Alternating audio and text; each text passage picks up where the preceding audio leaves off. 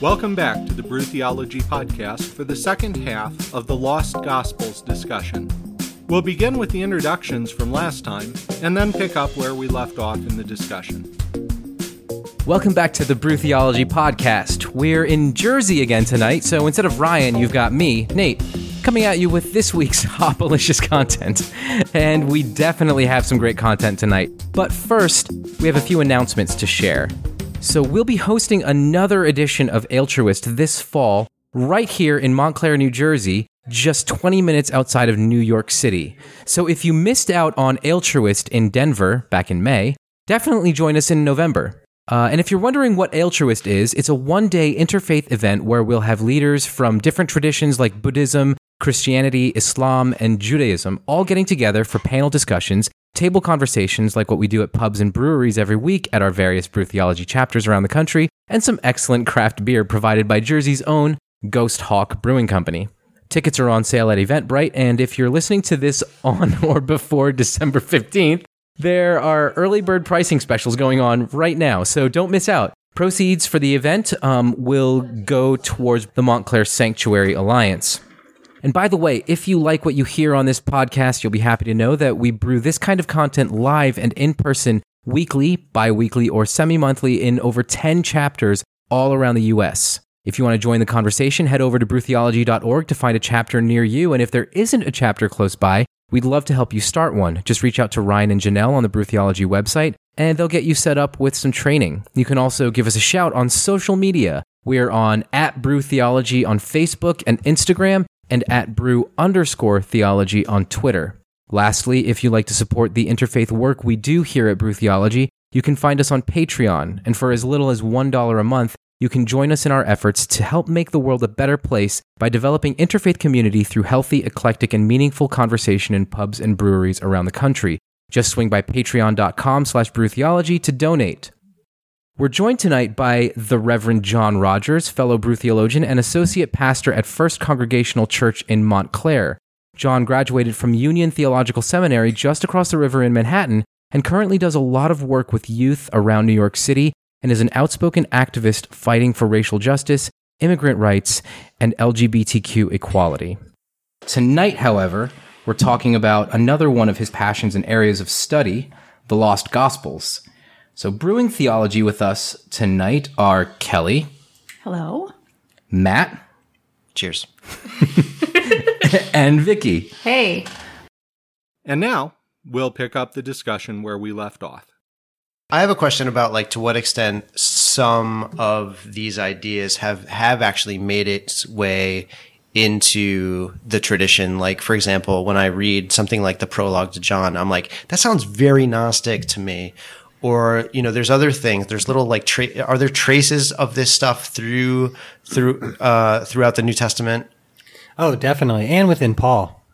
A lot of these elements are in Paul's letters, but yeah, and we assume with the prologue of John that it's referring to Jesus. When you engage with the Greek, that's not clear at all. That it really could be another hymn. It could be some text that is used as the prologue that, like so much of the Gospels, was placed in there from another source, cut together. Okay. Pieced together. Cut and pieced. I like this one. Jesus said, recognize what is right in front of your face, and what is hidden will be revealed to you. For there is nothing hidden that will not be revealed. Because I feel like a lot of, at least, in my upbringing of, going to church occasionally, it was, just, the mystery of faith. You can't know God's plan. Mm-hmm. There's a lot of things that you will never understand. And that's just how it's supposed to be. And then this is literally just recognize what's in front of your face, you idiot. Just look at literally what's in front of you. And then you'll understand so much more. It doesn't match the name Gnostic. Right? Yeah. The hidden, the mystery. That just right. doesn't match. Right. It's it kind of resonates with the whole seek and ye shall find sort of thing.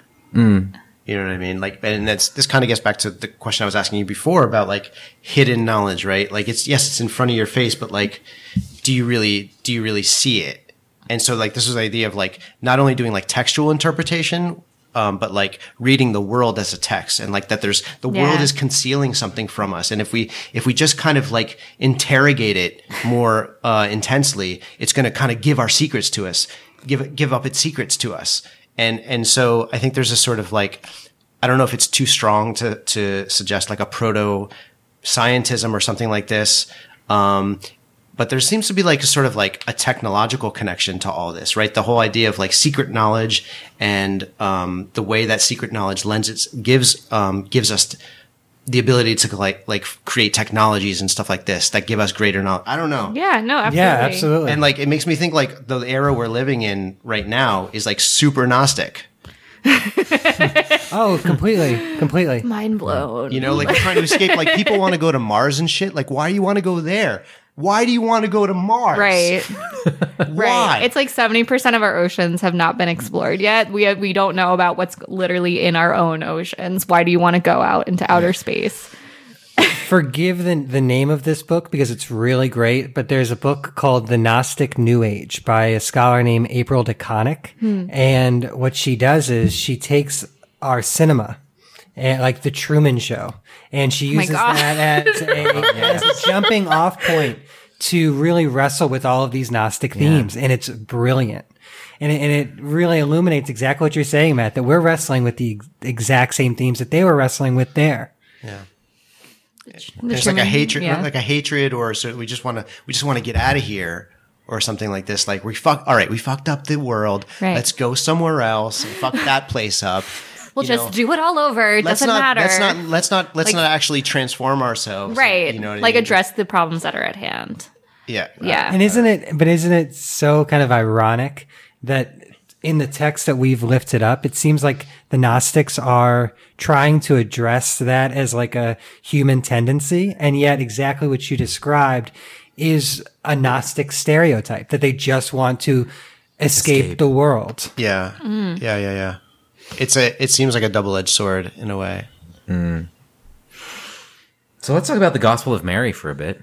Because we were touching on this before of how, you know, in our churches, and I realized we didn't do this at the beginning, but I mean, I think for the most part, we all come from a Christian background of sorts. I know, Vicky, you said your background is Catholic. Mm-hmm. Matt, you come from more of an evangelical background. It's more Methodist. More Methodist. I know, Kelly, you came from the Methodist church. I came from a fundamentalist evangelical background. And John, you're like the heretic of the bunch. United Church of Christ, born and raised. Some of us had to convert all day, into United. every day. Yes. And in our spaces, like in the Catholic Church and in evangelical circles, I find that women's voices are so often suppressed. We don't see them at the seat of power. We as men are not listening to them. I think what was interesting at the pub last night, somebody brought up, I think it was Mark who had brought up that, churches are made up of, majority women. Yeah. Completely. So he was talking about the Catholic experience. Yeah. And he said there are more women within the Catholic Church than there are men. But that's even true of the evangelical church, because I come from an evangelical megachurch, and there are far and away more women there than men. But if you look at the pastoral staff, Right. it's all a bunch of middle-aged white dudes. Yeah. And the women are the children's ministry leaders and the administrators. Yeah. Well, Mike brought up a really good point yesterday, and he said, or maybe it was today, after we had that meeting, and he said, I think his name is Mark. Yeah. He had a really good point. Like, there are a lot of women in the Catholic Church, and they lead a lot of the ministries, like the financial ministry, the children's ministry, the outreach, maybe palliative care ministry, end of life kind of care. Like they will go out of their way to help the church. But at the end of the day, you still can't be a priest. Like a woman cannot be a Catholic priest. It's very heretical. It's very, it's wrong to a certain extent. And until women are seen as, equal in value as men, that's not going to change within the church. And so that's one of the reasons that I left the Catholic Church, is just because there's no place for women within a position of power. And I don't see myself, I don't see people who look like me on the pulpit talking. That is just so not in the line with this tradition of Mary that we haven't had, right? Here she is standing up. She is talking. She is leading. She's a badass. This is fun. The description that you have here, it said that the Gospel of Mary is the first and only known gospel whose main figure is a woman. This figure is most likely Mary Magdalene, who is portrayed as a confidant of Jesus, someone knowledgeable of Greek philosophy and a leader of the disciples after Jesus leaves them, which kind of flies in the face of a lot of the stereotypes of Mary Magdalene or Mary of Magdala. Can we just talk about what we thought of Mary Magdalene before reading this? Because, yes, that's relevant to this conversation. For me, I thought she was like a prostitute. Like, I didn't know anything else about her. Again, bad Catholic, so my doctrine is a little shady, but I thought she was a prostitute. Not that there's anything wrong with sex workers, but in the church, she was definitely lesser than, in my opinion, and not nearly she was definitely not a disciple, and she was definitely not in confidence with Jesus. Jesus was probably I feel bad for you, so I'll let you be at my feet, right? Yeah. Be at my feet, washing with your hair, exactly. Really. Exactly. And there's a pope in the 6th century who said that Mary Magdalene was a prostitute, and that just stuck. And actually, in 1969, the church said, "We apologize. We apologize for saying that." But any one of these rumors on the internet, once it's out there, once the apology is given, it doesn't have to see. Yeah, it doesn't matter. It's already out there. You can't walk it back. Right. And exactly. If you were ignorant of it, you were just ignorant. But this text sort of says there were people who knew. They knew, and it was intentional. It was intentional. And the disparaging of her was intentional. And there's something going on in terms of Mary Magdalene in a number of these texts that are in the Nag Hammadi. Not only is she central in the Gospel of Mary, but there's another text called the Dialogue of the Savior. There's a number of texts where she really is in this kind of inner circle with Jesus, like James and John are in the canonical Gospels. That's wild. James, John, and Peter. Peter, yeah. Yeah. So BFF. That really does fly in the face of a lot of what we've been spoon-fed through our traditions. I mean, even the thought, it's interesting looking back on it now because I'm far enough removed from those days, but I'm thinking back to my own experience of when the Da Vinci Code came out.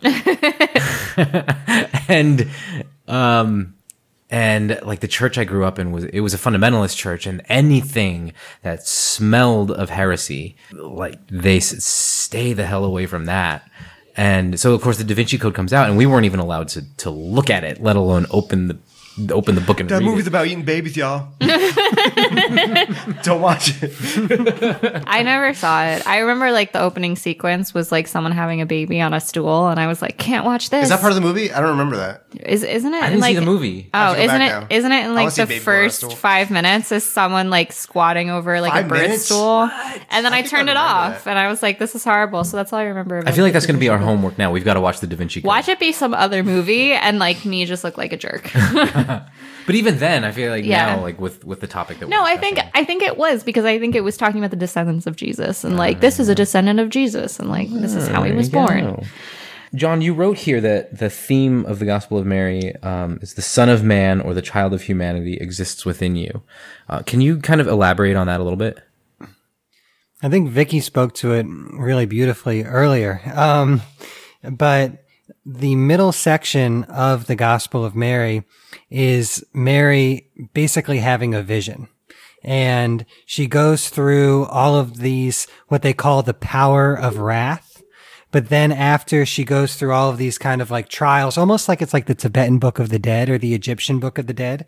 But after she goes through all of these powers of wrath, she ends in what they call the place of rest. And then she rests in silence.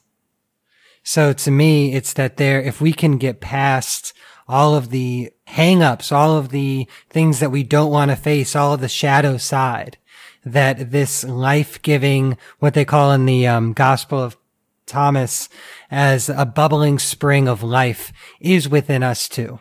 That this life-giving divine force is at the root of the human experience. Yeah. Like if you go through enough therapy and you deal with your demons, you will find God. And there's so many cool things, but there's so many cool things. Take your Klonopins. I mean, there's so many cool things with this that one of the first people who had one of the codices after they were discovered was Carl Jung. So there is something deeply. yeah. And when you start saying shadow work, I'm like, wait a minute. And Toni Morrison has written about Thunder Perfect Mind, It does seem very Toni Morrison, though. which is an awesome thing to say. Yeah, which is really rad. So in the Gospel of Mary, we have this excerpt that you shared with us. That said, the Blessed One said, "Beware that no one lead you astray, saying, 'Look over here,' or 'Look over there,' for the child of humanity is within you." Mary said, "Let us praise his greatness, for he has prepared us and made us humans." Levi said, "We should clothe ourselves with the perfect human, acquire it for ourselves, as he commanded us, and proclaim What the does good that news." mean? It's interesting. I kind of something that I've been playing around with a little bit is anytime that Jesus refers to himself as the Son of Man, to translate that as the human one. Okay. Because what he was, I think, and of course, it's obviously speculation. I read somewhere that an interpretation of that could simply be that Jesus viewed himself and his mission as to enlighten people as to true humanity. That when he would refer to himself as the human one, what he was really saying was, I'm trying to reveal to you the depth of what it means to be human, and this is what it looks like. This is what true humanity looks like. It's not necessarily about Jesus being the Son of God, as though that were some kind of official title of his, but simply that he was saying, this is what it looks like to be human. So in that case, with this text here, the child of humanity is within you. The depth of what it means to be human is within you. Maybe that sounds circular. I don't know. That's not an essentializing of what it means to be human, right? Right, as like a stable category. Oh, no, I don't think so. Yeah. When we look at the moment that the Gospel of Mary is situated in, Jesus has been crucified. The disciples don't want to do anything. They're all scared. And this is what Mary says in order to actually have them do what Jesus was saying, come on, guys, let's do, which is just simply teach and heal. So to me, I love what you said about Jesus coming to have us actually be in touch with our humanity, because this road that Jesus is leading them on, or actually that Mary is leading them on in this moment, is suffering. Again, it's a Buddhist way of looking at the world, but with life, there is suffering, but there's also so much beauty and there can be so much purpose. So actually embracing, getting involved in the world, not hiding from the world. To me, that's my interpretation of what she's saying about being human. There's also getting into the mess. Absolutely. And there's also like a very individualistic sort of thrust to this, right? Like, don't listen to anyone who says, "Oh, we've got the answer over here. We've got the answer over there." No. You got to figure it out yourself. It places the responsibility for determining, what it means to be human on you. It says it exists within you. Yeah. And to go back to what you said about, you said Jesus, like Mary wanted everyone to teach and heal, go out and heal. It makes me think of like my own, like I'm a teacher by trade, and you're a nurse, right? Yes. And we're both women. Yes. Yeah. So teachers and healers in modern day era are women. Like by and large, yes, there are male nurses and there are male teachers, but it's considered a female profession. And at least in my experience as a public educator, it's considered a profession that is lesser than. Like, I'm a science teacher. I could have gone to school for engineering. Still might do that. But I don't make enough money, for the amount of work that I put in. I can't speak to nursing specifically, but I know that, traditionally, and not to get on a tangent, but caring work that is caretaking, that might be seen as like work that Jesus would have done back in the day, is not necessarily appreciated because it's considered, it's like women's work. Like, teaching is women's work nowadays, at least elementary school teaching. Rather than building up the hierarchy of the institutional church, right? Which would be valued. Right. Male work. Anything that's considered traditionally masculine typically is paid better. You get better money for doing that kind of work. I don't know if any of that resonates with you, but Probably not at the same level that it does with you, but it makes a lot of sense. And it's almost a mirror of what Jesus kind of went through. This sort of like, he was looked down upon. Traditionally, when we think of the stories about Jesus, he was looked down upon in society. He was kind of cast away. He was eventually murdered, executed. Then we look back and we paint that as what it means to be truly human. And then those aspects, teaching and healing, then become what is sort of looked at as quote unquote feminine. John, you're nodding so much. Yeah, no, I love what both of you are saying. And I think that what is difficult to categorize is often demonized. So Jesus was going to be demonized from the beginning, because here he is in a male body, but living in a world and in a way that is associated with the female, right? Mm-hmm. He is God's son in many interpretations, and in the Philippians hymn, he's the lowest of the low, takes on the form of a slave, right? And that's why I think the cross is such a central image when it comes to Christianity, because it says that all things can be reconciled, and all the ways that we want to divide things into good and bad and sacred and secular, male, female, that there's actually a reality that's beyond all of that. But when we want to just kind of self-protection, have our judgments, be right, it doesn't allow for all of that humanity to come through.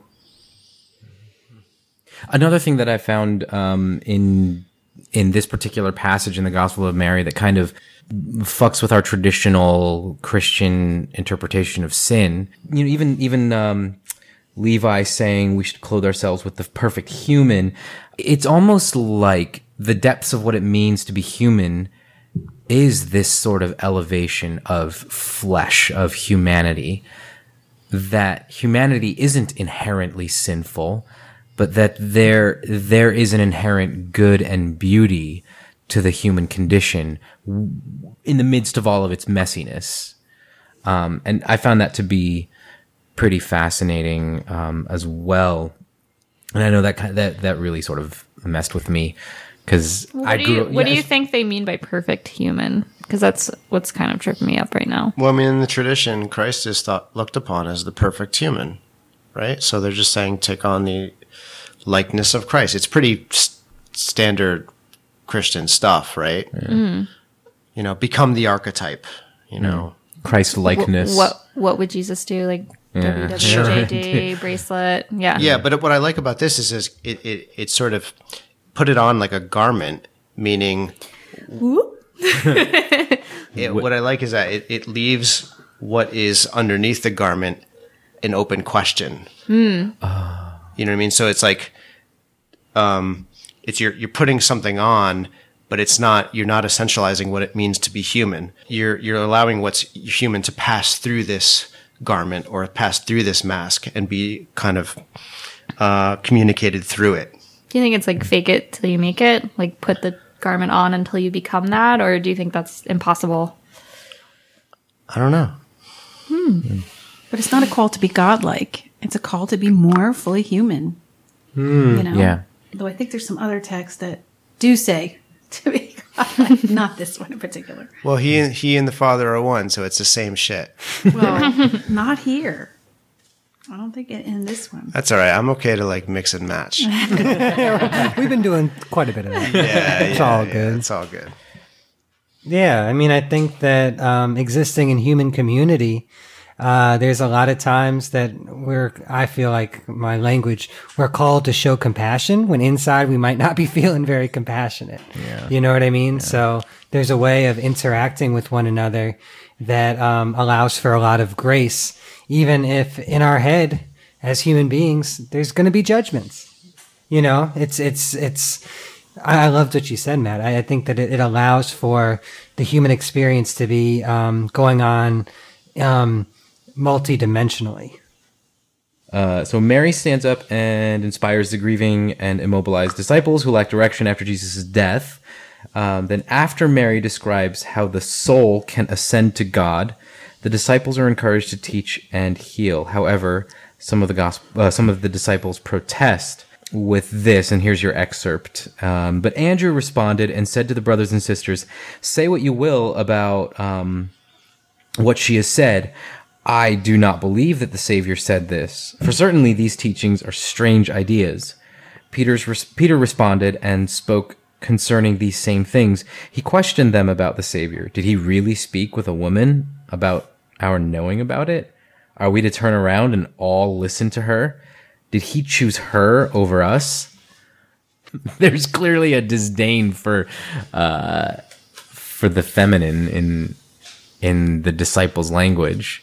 What stands out to me here, though, is that these characters that are so lauded by the church, obviously, which actually kind of going back on that, like you look through the scriptural, through even the canonical gospels, and the disciples are not really painted in the best light. And here, that's sort of a continuation of that. But in this case, the target isn't necessarily Jesus and his teachings; it's a woman. And I think that says a lot about dynamics within early Christianity. That there were these real kind of power struggles. I mean, one way to look at early Christian communities is that different communities associated themselves with different disciples. And that there were real kind of, again, power struggles. And this might be an overinterpretation, but in a number of these texts, there is a tension between Peter and between Mary. Mm-hmm. And what we now know as institutionalized Christianity is founded on the rock of Peter. Right. So again, that initial... And here we have Mary weeping. Mary weeps. Yes. And I think this gospel, what a blessing just to be able to weep with her. Yes. An acknowledgement of her history and how it went down. Yes. And to just be able to grieve. Yes. And to grieve in a gospel-y sort of way. Exactly. Well, to what you were just saying earlier, how there were different factions that appeared that were following, and you said it might be an overinterpretation, but I don't know. I see that evidence throughout Scripture, even the way that Thomas as a character is painted in the canonical Gospels.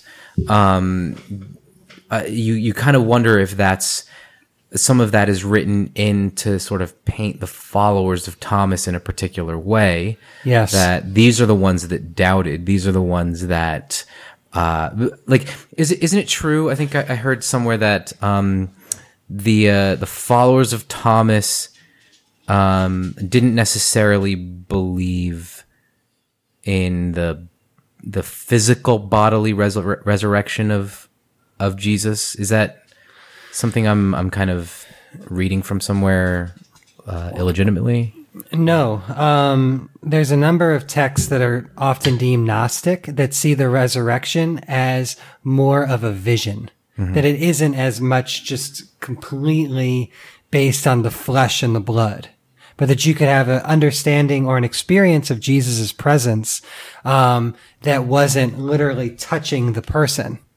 And that was very threatening for those that were very much believed that the only way a resurrection could happen is if there was, you touched the side and it was flesh and bones. Okay. But even canonically, you could see the Jesus before And Jesus after is different. Yeah. I mean, he appears in rooms. Right. He can just move around places.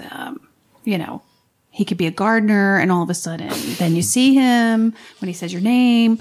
So, I mean, the risen Jesus is very different from the pre-crucified Jesus. Yeah. Yeah.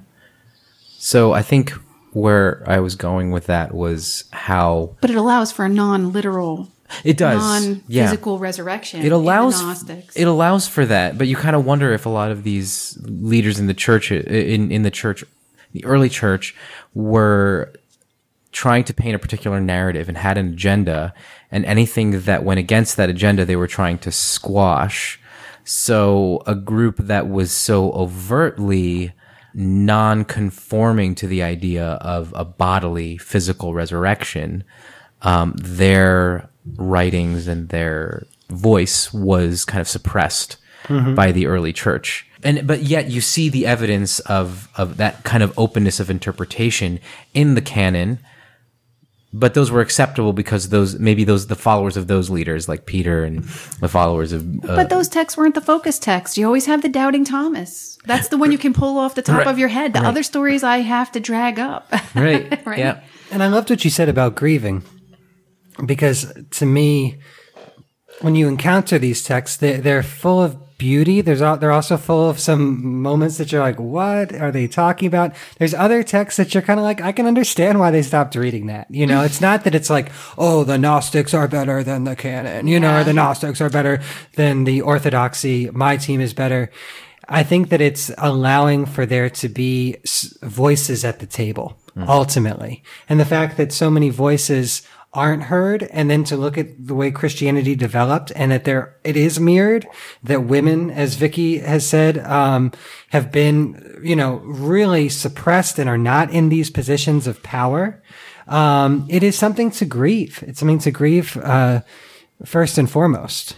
Not that we can do this, but would you want to see the Council of Nicaea undone? Like, would you want to kind of put these all together in a new, bind them all together? That's a big smile. Big ass. You're incredible. Yes. I'm actually holding a copy of a New Testament, which includes some of the Gnostics. And they did form a council to decide which ones, and they put them where they felt they went in chronological order.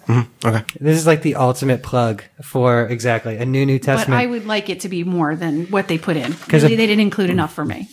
A number of scholars, and like Barbara Brown Taylor, but Hal Talsic, Karen King, they came together in New Orleans and said, like, all right, if we could just kind of undo the Council of Nicaea and put what we feel like is like the most relevant books that were left out next to the canonical books, what would that collection look like? And that's a New Testament. And I'm just going to quote the Gospel of Thomas right here. Jesus said, "Blessed is the one who is disturbed by her discovery. That one has found life." So if you find disrupting your Bible completely disturbing, well, you have found life, friends.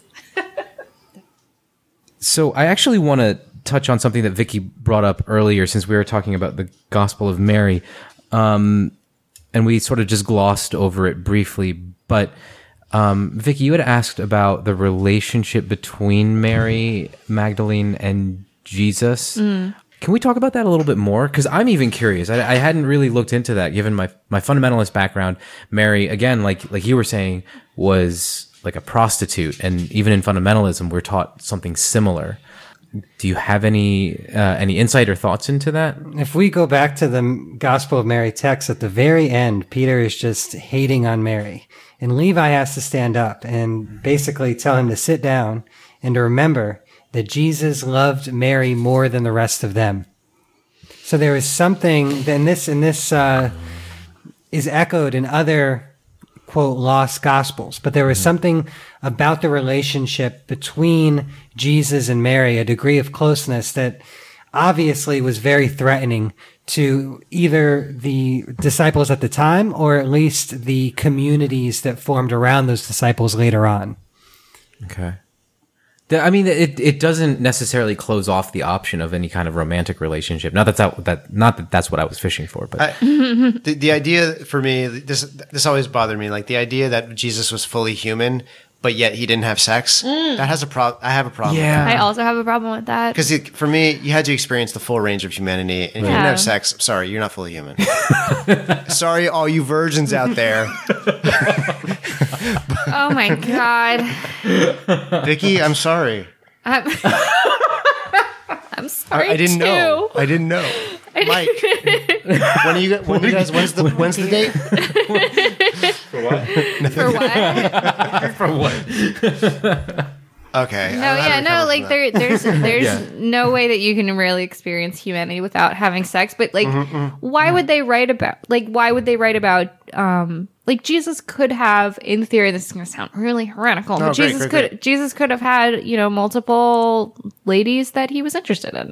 It doesn't have to just be Mary Magdalene. Just because she's held in high regard and they had like a really good relationship doesn't necessarily mean that like she was the only one or that they were intimate in that way.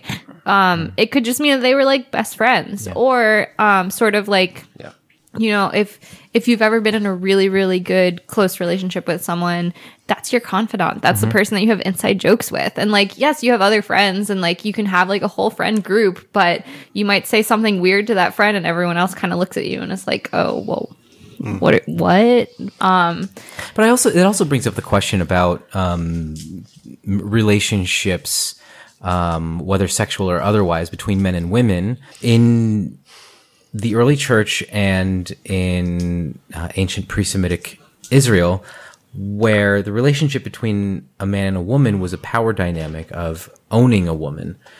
So anybody who was married was in possession of a woman. And you almost wonder, was Jesus trying to change that dynamic by developing a romantic or sexual relationship with somebody who wasn't his property, but they didn't know how to write about that per se? And this is all speculation, but what if they didn't know how to write about that because it didn't fit the paradigm of a marriage? All right, but nobody's asking this about the Gospel of John, which refers to the beloved disciple. Are you asking whether Jesus was having a relationship with that fella? Yeah. Well, maybe he was. I want to ask that question. All I know is he spent a lot of time with guys. Right. He did. A lot Yeah, of time with guys. 12 guys. I'm not saying anything 12 happened. guys. Why are you doing that? Why are you doing that with your Mary, voice? we have to I'm have doing a this. thing. Right. No, and that's exactly what I'm saying. And I'm also saying, like, just because when, like, technically within the canon of the law in those times, if you were married to a woman, that means that she was your property. Doesn't necessarily mean that everyone was disrespectful towards women or there weren't those sorts of relationships that were like, yeah, technically, like, you have to be my property, but you're also my best friend and I see you as a human being. Like, there were probably a lot of men out there that didn't necessarily agree with the law, but followed it because it was the law. Like, that was just what was accepted. But Jesus seems so rascally that it almost seems like he... Yeah, no. That's accurate. Rascally wabbit. Yeah. Wascally. He's a wascally wabbit. That's why they killed him. Yeah, that's He was wascally. But Nate, the issue that you're hitting on is so important, and it's a great transition into the Acts of Paul and Thecla. Because in that text, Thecla is in the kind of situation where she's going to be in a marriage where she's going to be owned by a man. And she says, screw it, and leaves it, and then becomes a early follower of Jesus, but really an apostle. Yeah. Baptizes herself, dresses in men's clothing, and lives a fully independent life to try to transcend that kind of oppressive situation. Do we know about Thecla? Is Thecla someone that kids are learning about in Sunday school? No, but there's shrines to Thecla that are all over the world, and in early Christianity, she was a big figure, but she's someone who has been forgotten because she hasn't been emphasized, because it doesn't fit in with the kind of grand narrative that a patriarchal society wants to further. Yeah. And place this gospel in that context with that one makes perfect sense, that there needn't be that sort of rascally relationship going on. And you see it all the time in different forms. I mean, but when you engage with the text, it seems like, and this is also in Acts, but that women really had power within this early Jesus movement. And then irony isn't a good word because it's so much worse than that. But then the church, the institutionalized church, becomes such an oppressor of women when that's so different than what we find in something like the Gospel of Mary or even Acts, where the whole thing is really driven by women in a lot of ways, at least monetarily. Yeah. It's driven by women. Interestingly, so even what, like, I know we keep bringing Mark up and he's not here to defend himself, but what Mark brought up in the pub last night about how women are the majority in the church and they are leading a lot of the ministries, but the church as an institution has oppressed women. And part of that oppression, I think, could be using women in order to drive this machine. You mean free labor is actually useful to the church? What are you talking about, Nate? I don't know where that came from. No, you're totally right. And I think women, just culturally, and I said this last night, like, we're more collaborative. We like to work together. We like to help. We're helpers. We like to get things done and work behind the scenes and be in the kitchen and be the people that are setting things up and taking them down and healing and teaching and doing that sort of work that no one else wants to do.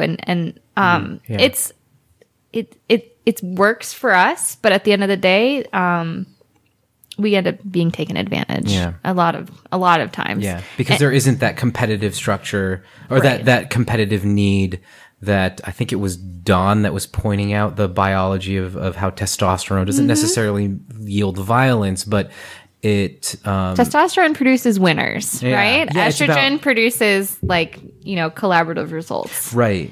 There's a lot more work getting done with estrogen, and testosterone produces I can be more collaborative than anyone in this room. I strongly disagree.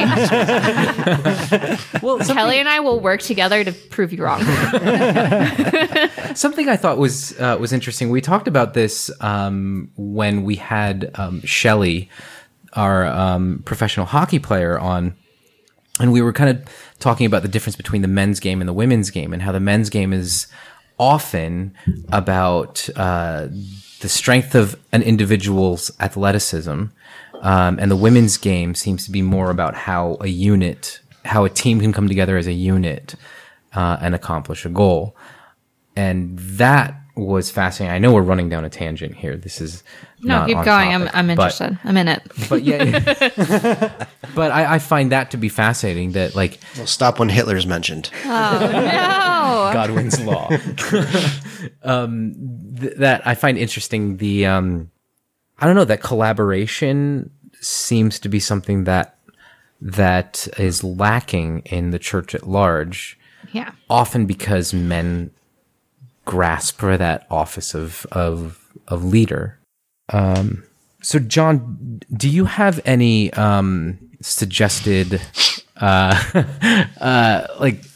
further readings? I know you gave us some in the guide, and if you just want to read what's at the end of the discussion guide, that's cool too. Absolutely. But there's some good material here to look into. Yeah, I would start with Elaine Pagel's The Gnostic Gospels.